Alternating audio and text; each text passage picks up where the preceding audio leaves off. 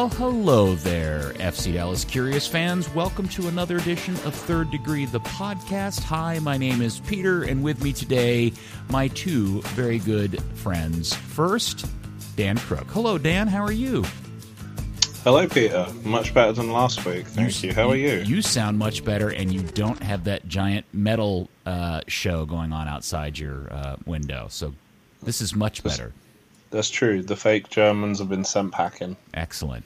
And, of course, your hero and mine, founder and co-editor of ThirdDegree.net and from the Dallas Morning News, Buzz Carrick. Hello, Buzzard. Welcome.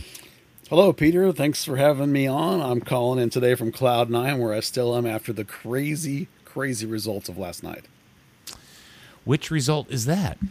Well, all of them. All the crazy results in MLS of teams losing at home and people tying games and basically giving Dallas a backdoor into the playoffs. It's fun. It is fun, but I got to tell you, I'm a little put out by all of it. All right. Why are you put out? Well, because as we saw today, there's all these people scribing up machinations of how FC Dallas can get into the playoffs, and it just seems so straightforward obvious to me that how about we just have the novel concept of winning our last two games and not worrying about all this other shit. Well, that's certainly true. They're definitely in a position now that if they win out, they're in. In fact, if they tie and win, then they're in. So, sometimes you do things like that because people enjoy those scenarios and those magic numbers and that kind of stuff. Some people do. So, it was still fun to scoreboard watch last night and watch everything fall in Dallas's favor. So that was fun, but you're right. You're totally right. Take care of your business and win, and you're in. It's easy. Yeah, so here we stand. We have 2 games left in the season, and probably, to your point, Buzz, feeling much better about what happened on Sunday afternoon when NYCFC came to town, scored within the very first minute of the game, and everything looked very doom and gloom. Somehow, and we'll talk about this in more detail, the team fights back to at least get a draw in that game, but it was easy to come away from that game thinking, oh, man, they've done it again. They're going to screw it up and leave it to literally the last thing. But now it's not even complete. Now it's been kind of taken out of their hands. I mean, they can win both games and go on easy, and they could even arguably lose both games and still get into the playoffs.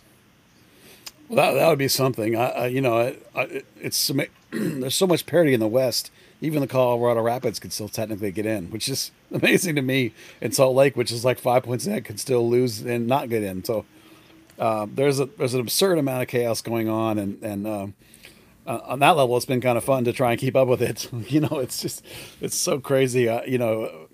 For Dallas, it remains simple though. You can win and you can get in, and this is a club that likes to blow it, and they're going up against Colorado, who likes to knock Dallas out, and they're going up against Kansas City, who likes to knock Dallas out. So there's a lot of work left to be done, because if you don't take care of your own business, you will be out. There's 5 teams that are still potentially in, so you can't just walk in with nothing. You got to win your way in still. All right, we'll get into the scenarios here in a little bit. Let's talk about Sunday evening. Game did not start well, but I will just go ahead and dive into the topic du jour, which is the thing that is making me nuts, is the fact that, at least from my standpoint, it seems that the concept of not starting your best player ended up proving itself out when Cervania had to go off due to the head injury, which is a whole other topic we should talk about. And Paxton Pomykal goes in and immediately, within 45 seconds, wins a ball, runs, sprints 80 yards, and puts the team's first shot on goal, and ultimately ends up salvaging the game for the team with a pretty fantastic assist. Why didn't Paxton start the game? Well, as Lucci, as Lucci told me on Wednesday, Paxton was not cleared to train last week until Friday, and Lucci has, I'm going to call it an unofficial rule because it's not really a rule. He just has a belief that if you don't participate in the game planning and the training and the exercises to replicate the other team and such, at least over the last 2 or 3 days of the week, then you're not up for starting. In particular, in Paxton's case, if you're not physically cleared for more than a day, he's not going to put you in. But he was physically cleared enough, in Lucci's opinion, to be on the bench. So It's perfectly fair to disagree with those that concept, but Lucci really believes it, and that's the decision he made, and it ended up being a case where Paxton himself was surprised he got in, and it was only 20 minutes difference between what he played and the actual complete game, and Paxton post game talked about how it took him 30 minutes to get loose and warmed up because of the discomfort he's having. He needed the adrenaline to get through that, and excuse me, that's a bigger concept for Paxton too, in terms of his development going forward, is learning how to play through discomfort, because in these long grinding seasons you're going to have discomfort, and that's part of being a pro and being a big part of a big team like he is, an MVP level player. So that's why he didn't start, and whether you buy it or not, that's Lucci's belief, and that's the reason he went the way he went. Yeah, I have so many feelings and thoughts about it, and he's obviously a head coach of a Major League Soccer team, and I'm not. I'm just an idiot who talks on a podcast. But it seemed to me very quickly that Paxton was more than ready to go for the game, and obviously if he had been starting, he would have had a completely different set of warm-up and a completely different adrenaline level, and instead of being kind of foisted into a game on a moment's notice, he would have been properly prepared to get into the game. And while I understand rules are rules and things like that, when you're trying to fight for a playoff spot, it seems like a really, really weird time to hold fast and true to something like that when you're fighting for a playoff spot. But again, Dan and Clark decided to give him the coaching gig and not anybody else. Yeah, and on some level, I would agree with you that particularly this late in the season, right, we should know the team concepts by now, and certainly when Paxton is one of your best players, and he is a young guy, I question myself, as everybody else did, how if you're healthy enough for the bench, you're healthy enough to start. Lucci is a young coach, and this is the way he believes it should be. And I'm not necessarily trying to defend that concept. I'm just offering why he thinks it is the case. I like you probably would have liked to have seen Paxton start for Badji on the left wing, because right now I believe when he's healthy, I think the Acosta-Cervenia combo is a must. So it's trying to figure. Yeah, you're trying to fix that Jesus Paxton dilemma of 10 left wing, whatever. Get Badji out of the game. I'm with you on that. So what you and I would do is different than obviously what Lucci's going to do. And I'm at the point where I'm trying to get from Lucci, why do you believe this? What what do you do? Why are you making the choices the way you make? So I can explain them. We can talk about them.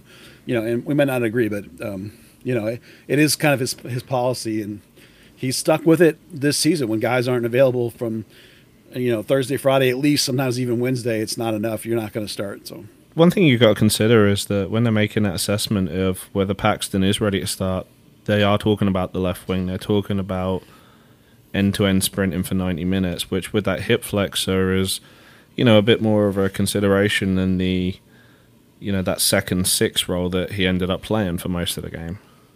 Well, on the heels of the other recent results and not starting Paxton and keeping Jesus on, and, to be fair, Jesus had a much better game against New York than he had in the two previous outings.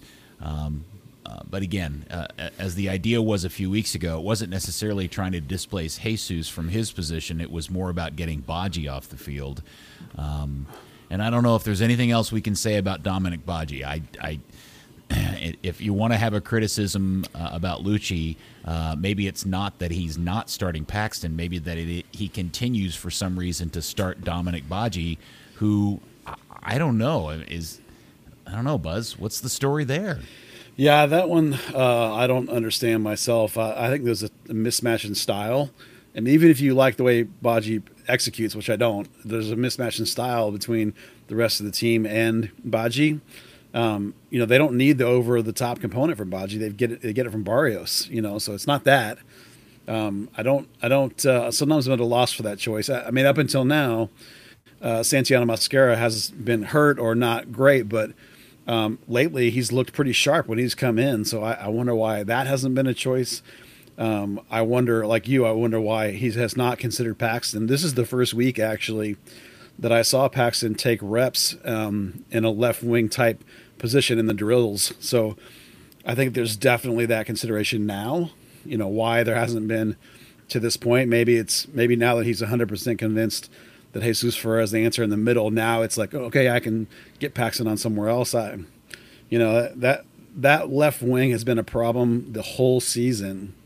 So other than just not changing stuff just to change it, maybe he feels like Badji deserves a run for some reason. But I mean, there is the interactivity with him and with Badji and Andresic, who are pals and buddies, and maybe he feels like those guys work well together. Perhaps I'm reaching for a reason now at this point. I know that's a stretch, but man, I don't know. They work extremely well together on social media, on the field. Yeah, and they make one whole player between them. Yeah. Goodness. Oh yeah, I don't know. All right, so then that leads me to probably the first question I should have asked, which is, considering how the last few games had gone, the dire situation this team is in, is there any explanation for how you let a team score on you on your home field in less than a minute? Like, how do you come out so flat-footed? Because that's not just Dominic Badji's fault, right? No. I mean, you can squarely put equal fault on everybody's favorite player, Ryan Hollingshead. Yeah, if you go back and look at that clip specifically, Badji doesn't even pretend to play defense, and Ryan half-asses it. He just jokes. They just stand there and let those balls get played in. And Hedges gets beat to the ball, but at least Hedges is playing full out and making a hell of an effort to get to it, and just doesn't. But you can't let people have free service in from the wing. And overall, just to come out with that mentality when you're in a playoff crunch, I don't understand it. It's like it's just maybe they're just so confident in their home form. They just, with having not lost in 9 or whatever it is, they just like, we're good at home. This is no problem. But man, New York's the best team in the East. So what are they doing? I don't understand that at all. Do you have any sense of where the collective roster is and their attitude towards Lucci as a coach? Yeah, I feel like for the most part, I get impressions from guys that they like the way that Lucci wants to play. They like the tactics of it. They like the possession of it. They like the press. I think like any of us that talk to Lucci extensively, he gets because he's a teacher, right? In his background, he gets a little lectury and long-winded. So I think from time to time, guys maybe get a little glassy-eyed, but I don't pick up on any big locker room disconnect or anything like that. I mean, any guy that's not playing, of course, is like rah, rah, rah, but anyone that happens for any coach on every team. Guys that don't play are grumbling, but in the overall sense of a thing, I'm not picking up on any losing the locker room kind of disconnect or anything. I think most people really like Lucci, and this team is full of guys that really like each other. They're all really positive. We've talked before about the lack of maybe a hard man in this team because they're all really super nice people. I think they all listen to Lucci, except for when maybe he gets a little long-winded and preachy. But other than that, I think they all buy into his system.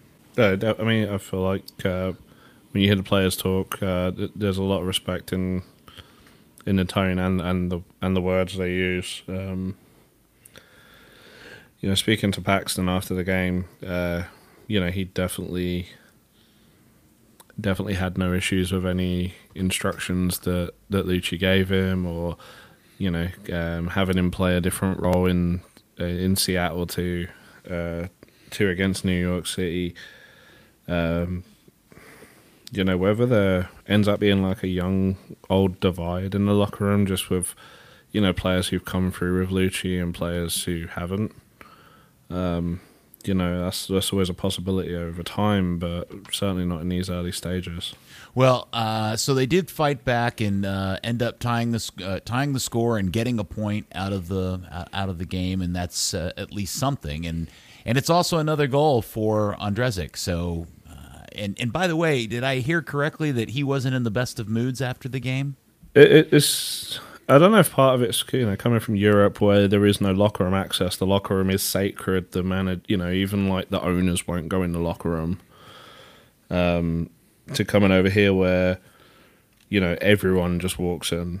I'm sure there's a level of discomfort there, but yeah, he's got a bit of an attitude lately, and it's. It's not great. What, he started bagging goals and now suddenly he can be a jerk to everybody? It's just, I don't know if that's the way he feels about it. But. Well, look, I get it. If you come from a place where your locker room is your team, the team and the roster's safe space, and you suddenly move over to the United States, and not only are there men in there while you're naked and vulnerable, there's also women and children.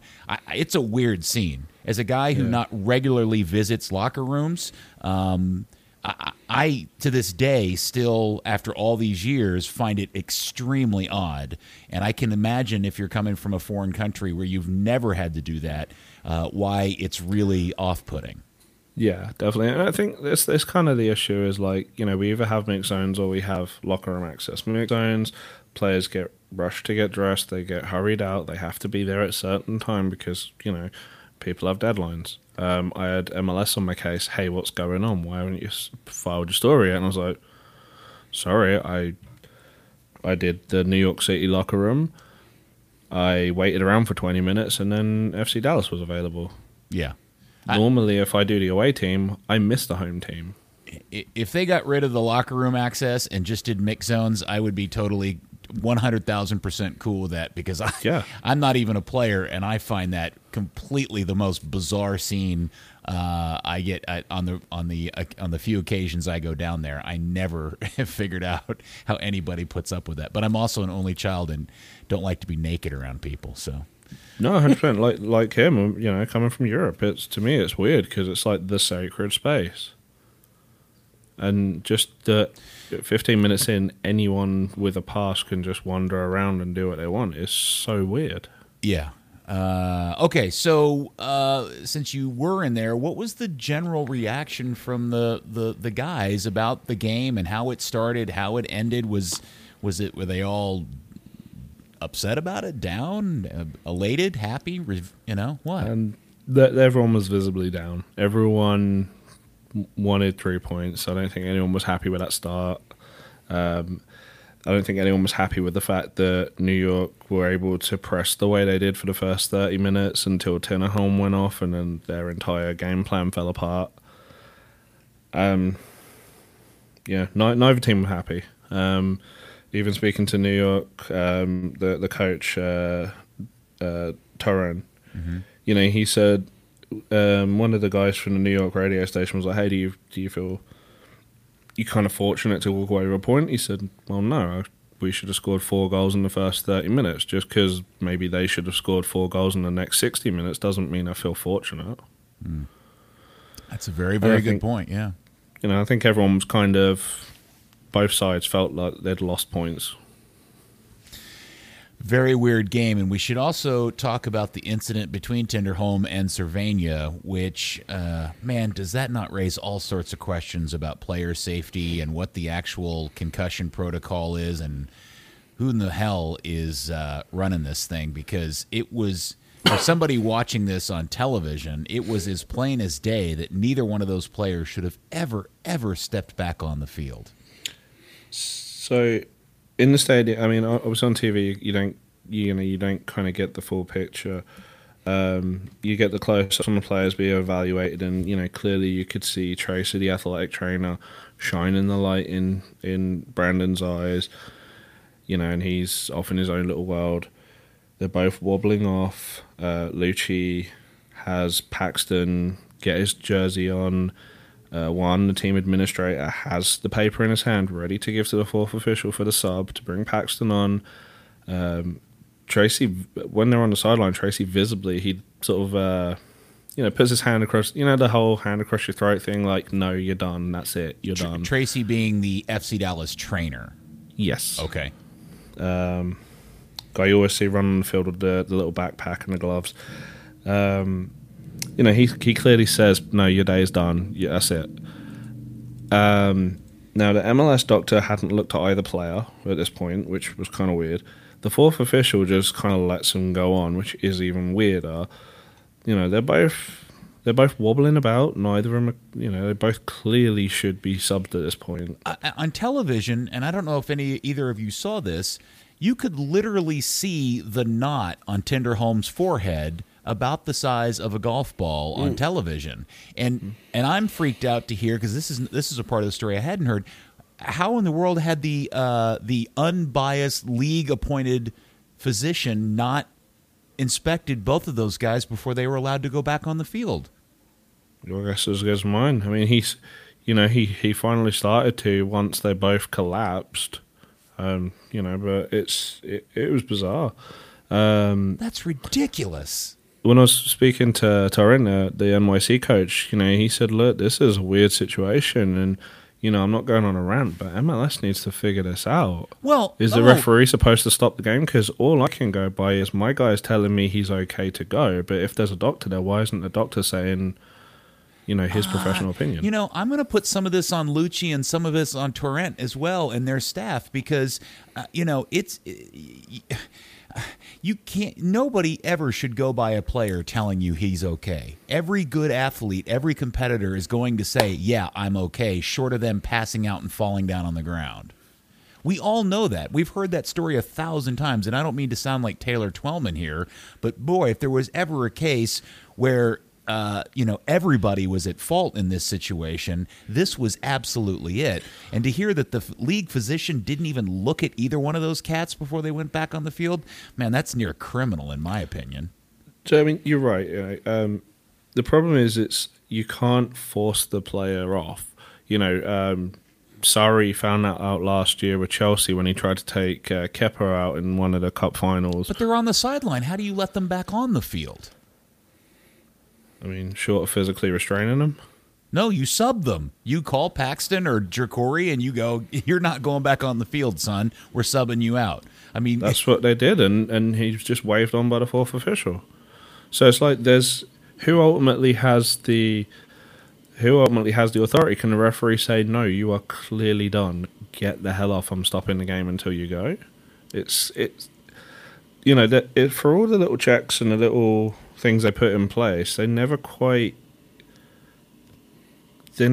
put the responsibility on anyone or the authority. Should the MLS doctor be able to say to the ref, "This game stops until he comes off the field because he's a danger to himself"? Because that's how it should be. Well, I would think at the end of the day, the person that runs the team, the manager, in this case Lucci and Torrent, both of those guys should have the singular and only say of who does and doesn't get on that field. It's not up to the player. It's not up to the trainer. It's up to them ultimately as to what happens. And if the trainer told Lucci he's done, how Lucci let Cervania make the decision to go back on the field is he what didn't. is. What do you mean? That's the point. Cervania didn't give him the chance to make the decision. They'd already pulled Paxton. Paxton's getting ready. Cervania just ran back on and the referee starts the game again. The coaches can't stop the game. Maybe I'm missing how all of this went down or something. It seems easy to me that Lucci goes over there, grabs Brandon's arm, and says, "No, you're not going back out there." I don't know. Buzz, is there some aspect of this that I'm missing out on, or? Well, just that that Lucci at that point obviously deferred to his player, which he shouldn't have. I mean, from the stands, I was sitting with my wife, and the amount of time both those guys were down on the ground, I thought, "Oh, this is a a bad expression, no-brainer. When two guys are down that long, they're both done. They're both going to be subbed out immediately." And they let them go on and play, and I thought, this is ridiculous. Neither one of those guys should be in there. And they basically let them run until they got so dizzy they fell over. So I mean, it's a multiple tier failure, and in the end, both coaches failed their player by letting their player dictate that they should stay in. I agree with you that there needs to be some accountability there. The league needs to fix the rules and all that kind of crap. But in the end, your coach is standing there. You saw what just happened as a coach. It's not like it's his ankle. He's like, "I'm going to run it off." It's his brain, right? You got to know the difference and understand that when your trainer said, no, he's done, he should have been done. Yeah. If what you're saying, Dan, is that Lucci had a Pax ready to go and he had his back turned, and while he was trying to get Pax ready, Brandon ran back on the field, I get that part. I mean, I guess there isn't anything he can do about that. But what I don't understand is why he didn't immediately substitute Cervania at the next stoppage of play. Yeah, I'm with you there. I just in him running back on, there's not a lot that Lucci can do in that moment because, like you say, his back is turned. He's giving Paxton instructions while Paxton's putting his shin guards in. And so I've read that Tinderholm didn't play against Atlanta last night, and clearly they didn't need him. What is Brandon's situation? Is he out for the game against Colorado? As of Wednesday, he was still in percussion protocol, but Lucci Concussion said he protocol? Yeah, what did I say? Percussion? You said like as a drummer? Yeah, he's just banging some drums. He's having time of his life with John Leonard. He's joined the drum line. He's going down to the. He exploded like the Spinal Tap. No, sorry. He was in concussion protocol. Good Lord. Cocoon? Now you got me thinking about it. As of Wednesday, but Lucci says they expect him to be cleared by the end of the week. But that's the thing about concussions. I almost said it again. Is you never know. Sometimes they linger longer than you expect them to. I mean, that's what happened to Ugo Emalu. It's just it never cleared up. It's like he had the mild symptoms, and Zach Lloyd. And they just kept going, and then all of a sudden your career's over. So, by normal reactions, Brandon should be cleared by this weekend. Again, via Lucci, the way he works, if it's Thursday or Friday, then Brandon's not going to play. But if it was Wednesday and he does train Thursday or Friday, then he should be fine. I don't know the answer because I did not get out there today. But I would doubt that you would see Brandon this weekend, even if he does get cleared, just out of precaution at this point, and getting a player cleared late in the week. And actually, we need to cross our fingers that he really does come through it okay, because that's the scary part about concussions is you never really know. Yeah. Well, particularly at that age as well, when really things are still at the tail end of development. Brandon still has a soft spot on the top of his head. He's so young. Yeah. It's funny you brought up Ugo and I mentioned Zach because in the last, 12, 18 months, I've actually run into both of those guys independently of each other. Just kind of randomly through life, and had just enough time to kind of visit with them and hear their story. And I'll be the first to admit I'm one of those guys that got really, really burned out on Taylor Twellman's ranting and raving about concussions, and found it to be really kind of annoying, and got wow, dude, you're really beating a dead horse. But after hearing Ugo and Zach even ever so briefly describe what they've gone through with their concussion situations, I really gleaned a new perspective on that injury and an appreciation for why Taylor is so passionate about it. I may not always agree with about how he goes about it, but I get why he's that way now.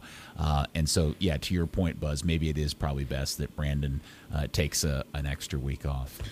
Well, the scary thing is with that is it's not just, you bang your ankle, do your hamstring or something. It's an injury that affects you for soccer activities.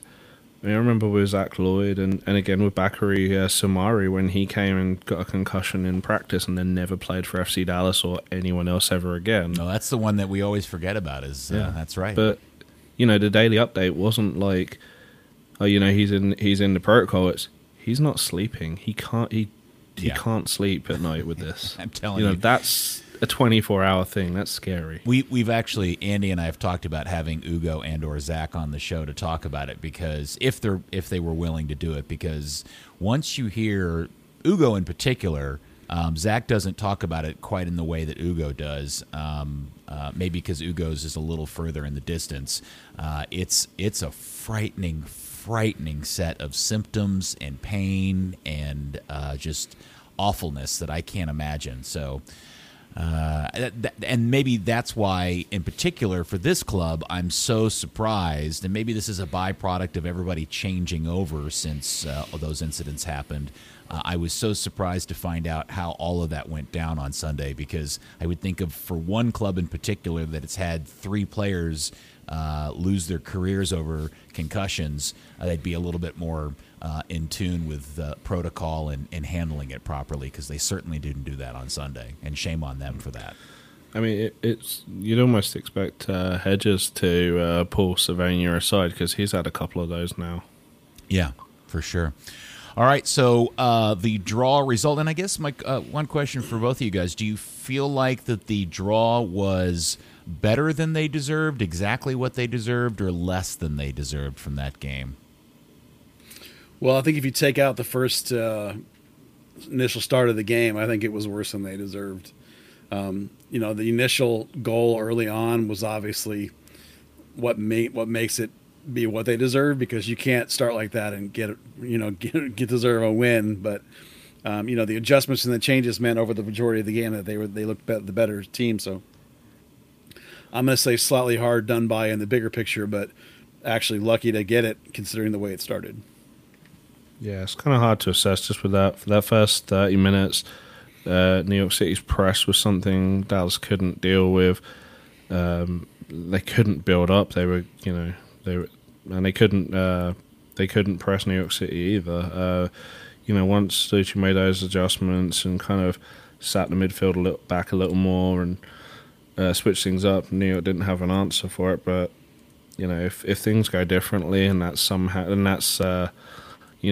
Watford playing Man City and it's 4-0 after 20 minutes, you're not coming back from that. Yeah. All right, so crazy how things tend to come together. And again, we in a perfect world, we'd like to see the good guys win their last two games. But now they have to go to Denver, and they have to play a Colorado team who, looky there, they are winners of 4 of their last 5. Am I saying that correct, Buzz? It was 4 or 5. Now I think it's 5 of 6, I think. Yeah, so this is an interesting turn of events because the Rapids themselves, albeit an extremely long set of odds, still have a little bit of space left open for them to make the playoffs, and they certainly will be fighting tooth and nail for more than just the fact of getting into the playoffs. Colorado always loves to spoil the party for Dallas. Yeah, this is a team that has knocked Dallas out of the playoffs many times, has eliminated them at the last game of the season a couple of times. There's some Kellen Acosta up there loves to play well against Dallas. So, they're still alive. This is not going to be an easy game by any stretch of imagination. If you think you're the playoff team, then obviously you expect to get a result. But Mile High is a tough place to play.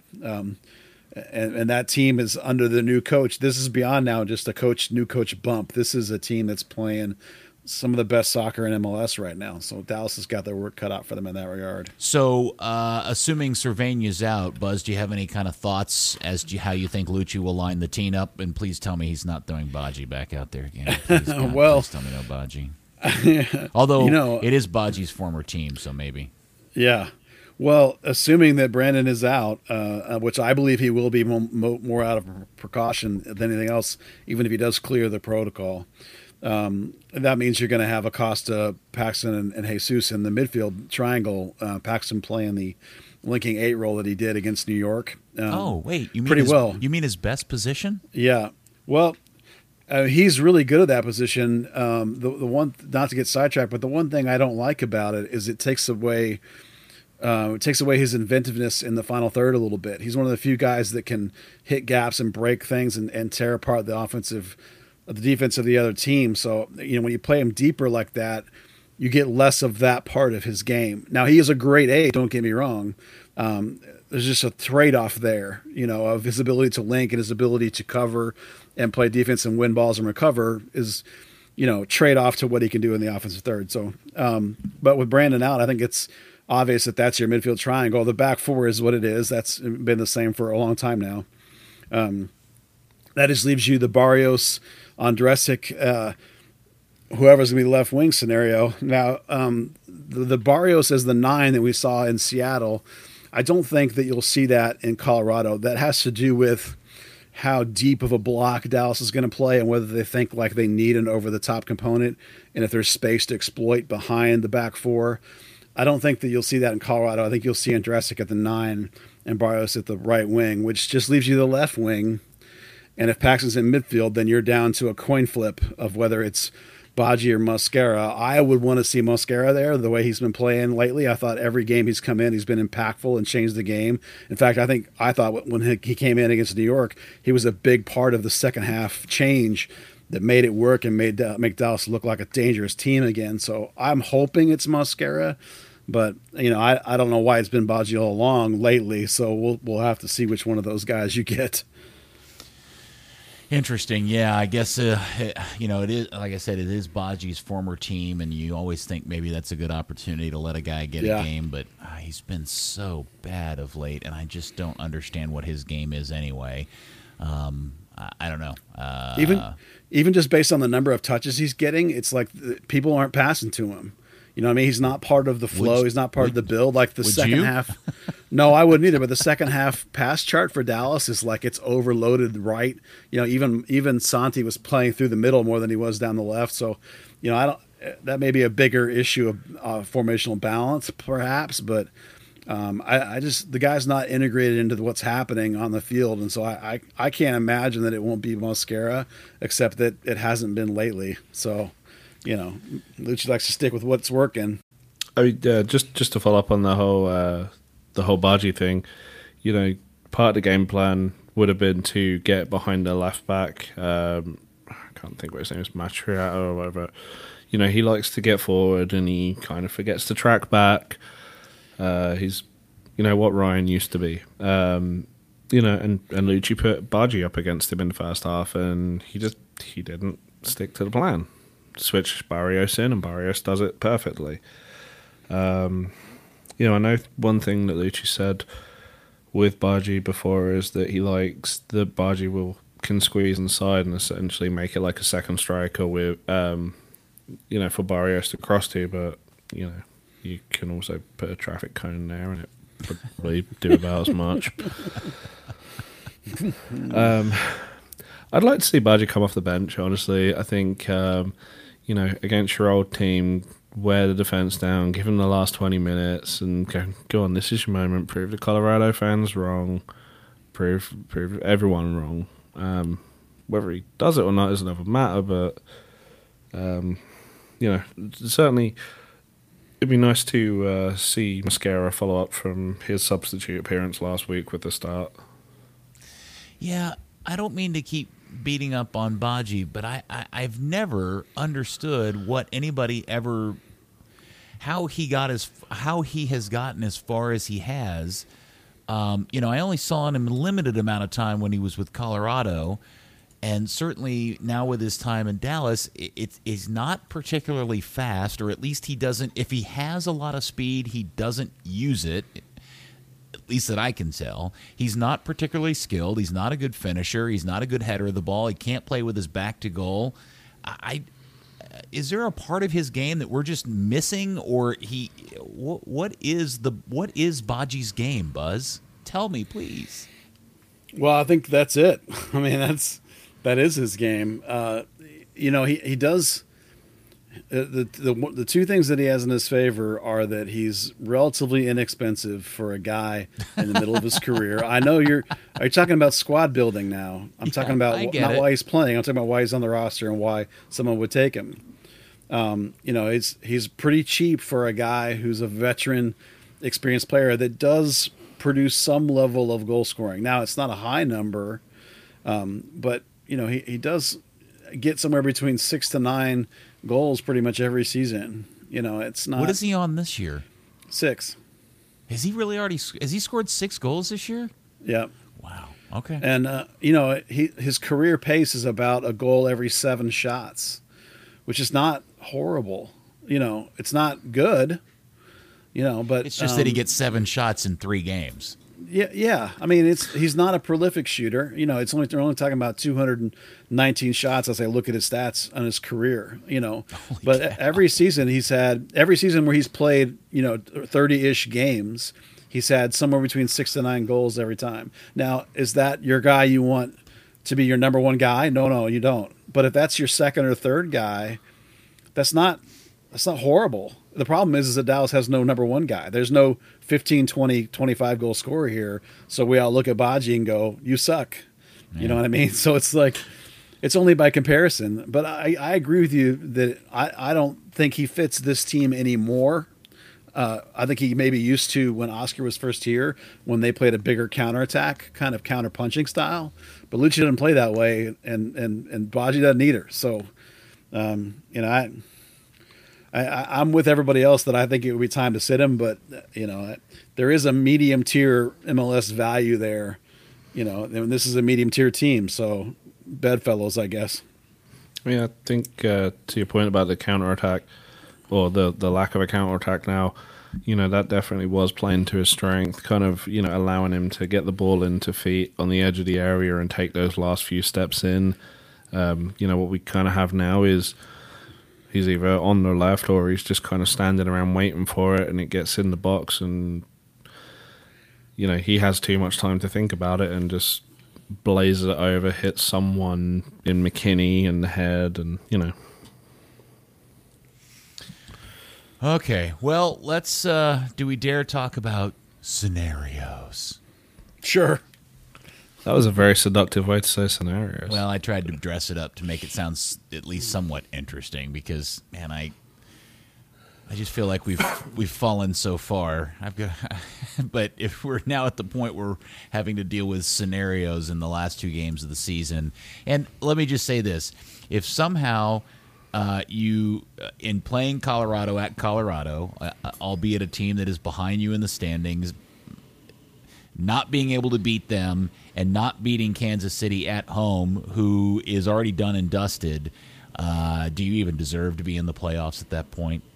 No, if you lose these 2 games, you won't be in the playoffs. Well, no, they could lose out and still make the playoffs. They control their own destiny for sure. But the way the results from Wednesday night played out, if I'm not mistaken, they in theory could lose both games and still make the playoffs. Yeah, Portland would have to beat San Jose. Yes, if San Jose lost twice, yeah, that's true. Because if San Jose ties one game, if they get 1 point, then they would have the tiebreaker against FC Dallas. Okay. So they only need 1 tie. So San Jose would have to lose out, and then Colorado would have to lose their other game. Because if Colorado beats FC Dallas and then Colorado wins again, then Colorado would be in. Because that would be they would hold the tiebreaker over FC Dallas too. And who is Colorado's last game? Oh gosh, I just had this looked up. 2 seconds. Colorado plays at LAFC. Okay, yeah. Well, but LAFC's already won the Shield. They'll probably rest some players. They don't really have anything to worry about. So, that kind of shapes up nicely for Colorado at this point. They could rotate their whole squad for all we know. All right. Yeah. So the scenarios are what officially now, Buzz? Would you like to lay those on us? Officially, yeah. In terms of the potential for Dallas to clinch, well, if Dallas gets 4 points in their last 2 games, they're in. That's all you need to know. So the magic 100%. numbers is the magic number 4? Any combination that adds to 4 in their end? Yeah, a win and a tie, and they're in because because San Jose plays Portland the last game. Both of those teams can't get 4. One could get some and one can't. They can't both do it. So if you get 4, you're in. You could actually clinch this weekend if you beat Colorado and San Jose loses, you clinch. If you beat Colorado and Portland draws or loses, then you clinch. And if you draw Colorado, you could clinch if, let's see, San Jose loses and Portland loses. So, it could be done as early as this weekend for Dallas. More than likely, we're going to have to go to that last game, even if you win, against Colorado. You need San Jose and Portland, one or the other, to pull the chute. And they did that for you on Wednesday, and they've been doing it for you all for a good stretch run now. So it's entirely possible to do it for you again. So, it'll be fun to scoreboard watch a little bit while you're watching Dallas play against Colorado. And I guess the inevitable question is this much to do about anything? Buzz, you're the one that's closest to the team. Do you have any confidence that if, in fact, they get into the playoffs, they're capable of pulling anything off? Well, that would depend a whole lot on who you get as your other team. You're going to be on the road. If you're going to Seattle, that's not very good. If you're going to LA, that's probably not very good. I actually feel like if you're going to Minnesota, you might have a little bit of a better chance. Or if Salt Lake manages to win their last two and you get to somehow, bizarrely, they jump way up and you get to go to Salt Lake, I think you kind of like your shot on those two teams. But the bigger problem is that Dallas is not a very good road team this year. I mean, they're 3-10-3 on the road. That's abysmal. So almost certainly, no matter who you're going to get, the odds are distinctly in the favor that Dallas will be eliminated. Just because of how horrible they are on the road. But right. if you want to feel like you have a chance, I like my chances at Salt Lake or at Minnesota better than I do at LA or at Seattle. And we now know the playoff structure. It's different this year. It's all single game elimination. Is there a play-in game? I can't remember. I was trying to look this up while you were talking, Buzz. Does 8 play 7 in some sort of weird play-on game? It'll be 7 plays 2. Oh, it does. Okay, is that how it works? The number 1 has a bye, and then 7-2 or 3-6 or 4-5. All right. So that's why when we were looking at the standings, that's why I was mentioning the idea that you can't face LAFC. Right now, second place is Minnesota. But again, the parity in the West means that that whole Minnesota down to Real Salt Lake is 5 points to 2 games to play. So you could end up facing any one of the 4 if you get in. And maybe even if Portland goes on a run, you could maybe even face Portland. I don't know. It just depends. All right, so I'll throw this one out at you. Knowing that you're going to be on the road, right? Yeah. Which of the teams would you most like to play at this point? Like if somebody said you could pick any team that's going to be in the playoffs with you, which one would it be? Well, based on current form, I'd pick Portland. Portland they're a mess at home right now. Yeah. Say that again. No, but he just said any team. Oh, yeah, I just meant any team. Like now, I guess maybe I should refine that. A team that you're likely to play as the 7th place team. Well, not Seattle. Dallas stinks there.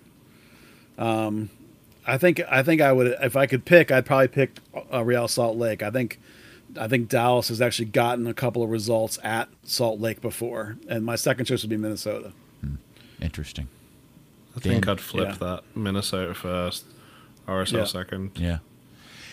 Speaking of which, I don't know if either one of you have access to The Athletic and Paul Tenorio's shocking story today about the state of Major League Soccer playoffs in certain stadiums that may not be available during the playoffs. Have you read this? No, I'm not aware of it. Oh my gosh! Is this the story that's been going around all year that New York City may have to play at the Mets? Well, that's part of the story. So, yes, NYCFC is in a situation because the Yankees are so good this year that Yankee Stadium may not be available for much of the Major League playoffs. And if they do, they'll likely play their games at City Park. Is it City? What's it called? City Field? City Field. Yeah, City Field, where the Mets play, at least for the early games. The most worrisome is what happens to MLS Cup, because both City Field and Yankee Stadium theoretically could have events that would take priority over theirs. The Yankees playing in the World Series, and there's some other event that City Field's already booked for. So they could not play in either one of those places. And now the speculation is, could, in theory, MLS Cup featuring NYCFC be held at Red Bull Arena? Wow. In this weird scenario. But boys and girls, it doesn't stop there. Paul also reports that Seattle has some scheduling problems with CenturyLink due to Seahawks games. And the one that completely blows me away, Minnesota United actually has a third division game football NCAA gridiron game scheduled at Allianz Field that may take precedence over a Minnesota United playoff game unless the club is somehow able to finagle something with the football teams that they've already put a deal in together for. Well, they did the contracts. I mean, that's poor planning on their part. Well, I'm thinking if I'm a Minnesota United, if I'm a Loons fan, aren't you asking yourselves, well, wait a second. You guys thought we were going to suck so much this year that you went ahead and cut a deal and signed contracts to hold football games in our stadium? Well, yeah, didn't everybody? Well, oh, wow. But your own team? Man. Isn't that Let's crazy? find out what the Hunts have got booked for November 10th. Yeah. Yeah, that's a good question. That's a very, very good question. Yeah, I'll read from this is Paul Tenorio's article in The Athletic today. Allianz Field in Minnesota is unavailable on October 19th as it hosts the Tommy Johnny NCAA Division III college football game between St. Thomas and St. John's. Should Minnesota United clinch a home playoff game, the Loons would have to play at home on the 20th on a field that is potentially showing the damage in lines from a college football game unless they can manufacture a solution with St. Thomas. So they'd have to move to a different date to get the game in, but then they'd have to play their one of their first playoff games in club history on a torn up football field. Good grief. Oh, Could be worse. They could have to play on turf. And by the way, the Falcons also have a conflict with Atlanta United for the 19th, 20th weekend. Well, right now, the FC Dallas only shows a high school football game on November 8th. So Yeah. November 10th is open. All right, let's move on to other stuff. Buzz, you are the biggest nerd in the whole world. You went out and checked out some FC Dallas Academy in the big derby against Solar on Saturday, didn't you? I did. It was I watched the 17s and the 19s. I did not watch the 15s who won like 6-1. I watched the 17s and the 19s who both lost 3-1. The 17s got run over. The 17s for FC Dallas right now is a big project in development. They are at this time not very good. There's lots of reasons why, and we could dive into that some other day perhaps. The 19s looked a lot like the senior team in that they let Solar score twice in the first 5 minutes. Wow. It was like I hadn't even finished writing the lineup down, and I'm like, what is going on? It was just, I don't know whether they assumed that they were going to just be fine. But, you know, from then on, after Dallas woke up, then the rest of the game, it was 1-1, and the game was pretty even. Solar is, make no mistake, really good. I mean, that 19s team is half made up of, at their core, the defending DA champions from the 17s. But you know, the 19s were also missing, the FC Dallas 19s were missing players. I mean, you have to remember that we're starting to see the evolution of these teams where guys are being signed and moved up. You know, they were missing 3 players, and you could even argue that they were missing 5 players if you include guys that are actually young enough for the 17s but play with the 19s all the time, like Jonathan Gomez and Dante Seeley. So, you know, there's a bunch of pros already gone from that team, so it's not as good as it was. But in this game, they were flat-footed, and Solar was the better team. And Solar's got a couple of guys on that 19 team and their 17 team that are going to be professionals someday. They're not going to come through FC Dallas because they're not part of the FC Dallas Academy. Bizarrely, FC Dallas owns their homegrown rights, so nobody else in MLS can sign them either. But, you know, there's a couple of dudes on those teams that should be playing at USL 1 and not be playing for Solar. So it's an excellent club. On this day, they were better than FC Dallas in both those games. So I didn't learn anything about anyone from FC Dallas that affected my opinion about them. Bailey Sparks for Solar is a guy that needs to be playing at a higher level for sure. So it was still enjoyable, and it was still fun to watch Tanner Tessman hit bombs on free kicks better than anybody that can for FC Dallas. And yeah, you know, from that, you actually were tweeting out some logic about maybe his future position should be center back. Yeah, you know, one of the questions with him, if you're concerned about a pro career in the center of the field, is that a guy that big can get turned by a really quick darting sort of player. So believe it or not, there is actually some thought that you can be too big to play in the middle, and he's well over 6 feet tall. But I think he's plenty good enough, and he would be a perfectly servable professional midfielder. But he is a good defender, and he can shield guys off really well, and he's got size, and he's good in the air. He can hit 50-yard passes on a dime. He can dribble the ball out of pressure. He can play ticky-tacky little bing-bing build-up play, and he can shoot from distance and score from like 40 yards out, all of which to me sounds like a modern superstar center back that could be worth millions. So, I think there's a chance that you should try that. What's it going to hurt the 19s or Tanner Tessman to play center back for a couple of months between now and whatever you're going to do with him next season in terms of pro contracts? I think it's worth a look to see if there's maybe a real future for him in that position, because one thing Dallas has not produced out of that academy is center backs. There's not been some good ones yet, other than Richards, but he obviously is out of the picture. So yeah, I think it's worth a look. I mean, I think the guy's got all the potential for a Lucci ball center back. I mean, certainly can already do anything Reto Ziegler can do, minus Reto's World Cup experience.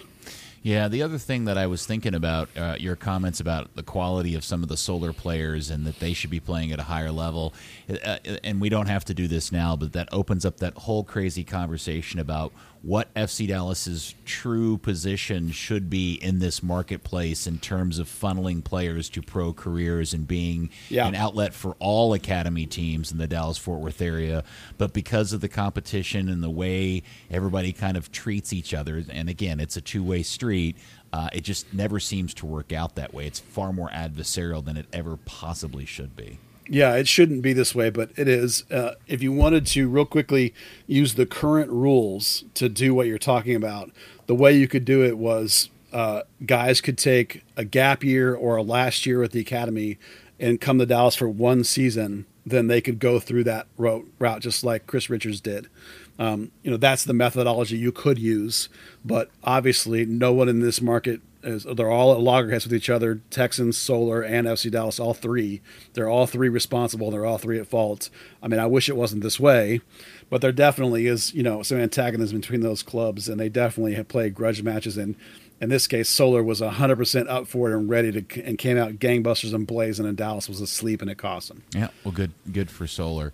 And the other update was there was a bunch of local Open Cup action this weekend. Did anybody attend any of the games? Our good buddy John, of course he did. Attended one of them for sure. I saw the score lines. Yeah, maybe we'll do a cup show at some point this winter. Enocitas from Fort Worth won. They beat. Who'd they beat? They beat Lone Star Republic, coached by Zach Lloyd. And then NTX Rayados, of course, beat FC Fort Worth. Rayados won, as they always do. And now you're going to have, basically, for me, the two best, we're going to call them amateur teams in North Texas, in the Metroplex, are going to play each other for the bragging rights to who's the best team in the Metroplex. And the last few years, it's been Rayados. Perhaps Enocitas can make a claim for that spot. That should be a good game. I'm actually going to try and go to that one. It's down at... that NTX field down in Branch. Oh no! I got okay. Yeah. So let me give you a little background. So they are playing their game at Premier Park, which is the facility owned by the North Texas Premier Soccer Association, which is the men's amateur Sunday league that's been around literally since the 1970s. The league convinced its membership back in the late 90s to take out a giant loan, and I think it was close to $1 million to buy this mysterious plot of land down in Balch Springs. I'm telling you, Balch Springs is not a fun place to be on a dark Sunday night. And it's this weird plot of land, and it's a volunteer organization, and they had all the best intentions, but time and reality and cost and money, it is an absolute shambles of a facility. They have 7 fields, and only one of which is, and this is the field that they have scheduled this game on, is barely passable for Sunday pub league action. And I am shocked that they are playing a U.S. Open Cup qualifying game again on this field, because I believe Rayados played the game that they won last week on this same field. And let me say this before I get into this whole other piece. It's possible that Rayados wants to play there because it's such a huge advantage to them being used to play on what is really a giant carved-out piece of moonscape. stuck in between a cement factory and people with guns who don't want soccer balls kicked in their yards when the ball goes over the fence. I'm not kidding.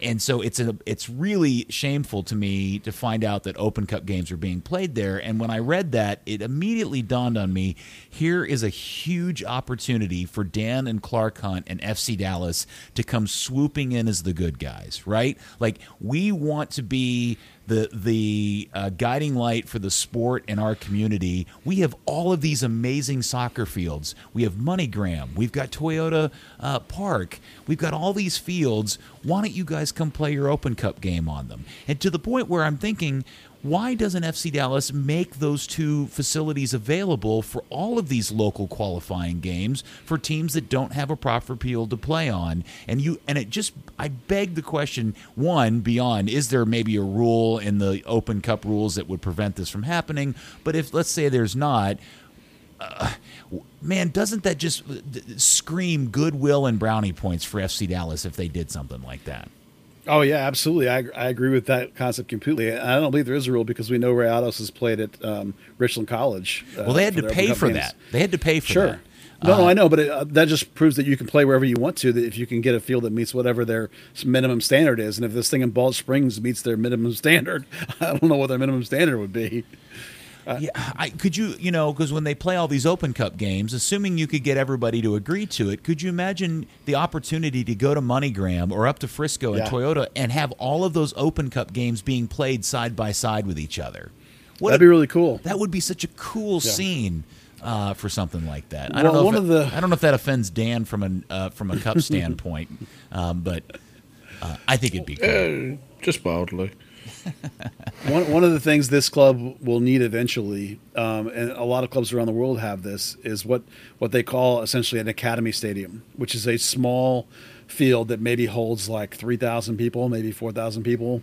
MoneyGram would be an ideal spot for that. Whether you wanted to do it for North Texas to play in for a little while, it's that kind of small little facility where you could control the revenue, control the gate. And in a case like this, let a local team playing an Open Cup borrow it basically for free. And if you never went that route, just let them have MoneyGram for free, or if they wanted turf, Dr. Pink Stadium for free, or Adidas Field #1, the training field up there, and or that one's got a fence around it, so maybe not that one. One of the other training fields. There's no reason why you couldn't just let them play a game out there. And the goodwill and the press you would get from it would exceed the cost of whatever it would be to unlock the gate and let them in and turn the lights on. I know exactly what the fields at MoneyGram cost, and I started getting. I'm very lucky that I'm getting to play in a men's over 40 league that just launched out at MoneyGram. There's a new open division, an over 30 and an over 40, and we've been getting to play out there on Sunday evenings and late afternoons. Dude, that is the coolest place to play. One, the downtown skyline is off in the distance, and you can see it so clearly from that position. And the coolest part about playing at MoneyGram, other than the beautiful fields, obviously, is the fact that you're essentially just from not being directly underneath, you're just off to the west of the landing pattern for Love Field. So as you're playing soccer, these planes are landing, and it's the coolest thing. It's a really great place. And yeah, in the original plans for MoneyGram, there was a mini stadium that was supposed to hold like 1,000 people that was supposed to be built by the city, but then they scrapped it. And yeah, it would be a great place for a little stadium like that. Weirdly, they did excavate the land. It's just sitting there. Yes, it is. It's primed. It just needs the structure, right? And we've seen some of these weird little pop-up stadiums lately. Didn't San Antonio build a pop-up stadium for the Scorpions back then? Wasn't that one of those weird little like temporary pop-up constructions of stands? I mean, their stadium's permanent. No, the one before that, I think. I don't remember. There's a minor league team in Texas who either does currently or previously had one of these new, easy to assemble pop-up stadiums, and you can put several hundred people in each of them. I don't know. It screams opportunity to me, and on so many levels, it would be super cool. Okay, well, guys, thanks so much for all the conversation today. I guess we'll find something out. We'll know more. I mean, win or lose, things aren't completely locked in or doomed either way, depending on how Dallas plays. You'd just like to see the guys put in a get 3 points and get a solid win on the road. That would be massive going into the playoffs for sure. Well, Dan, thank you for your help this evening and all of your good insight. Thank you. And Buzz, thank you, sir, for all your hard work. Thank you very much. And thank you, FC Dallas fan. We will speak to you next week on another fun-filled edition of Third Degree, the podcast. FC Dallas Curious.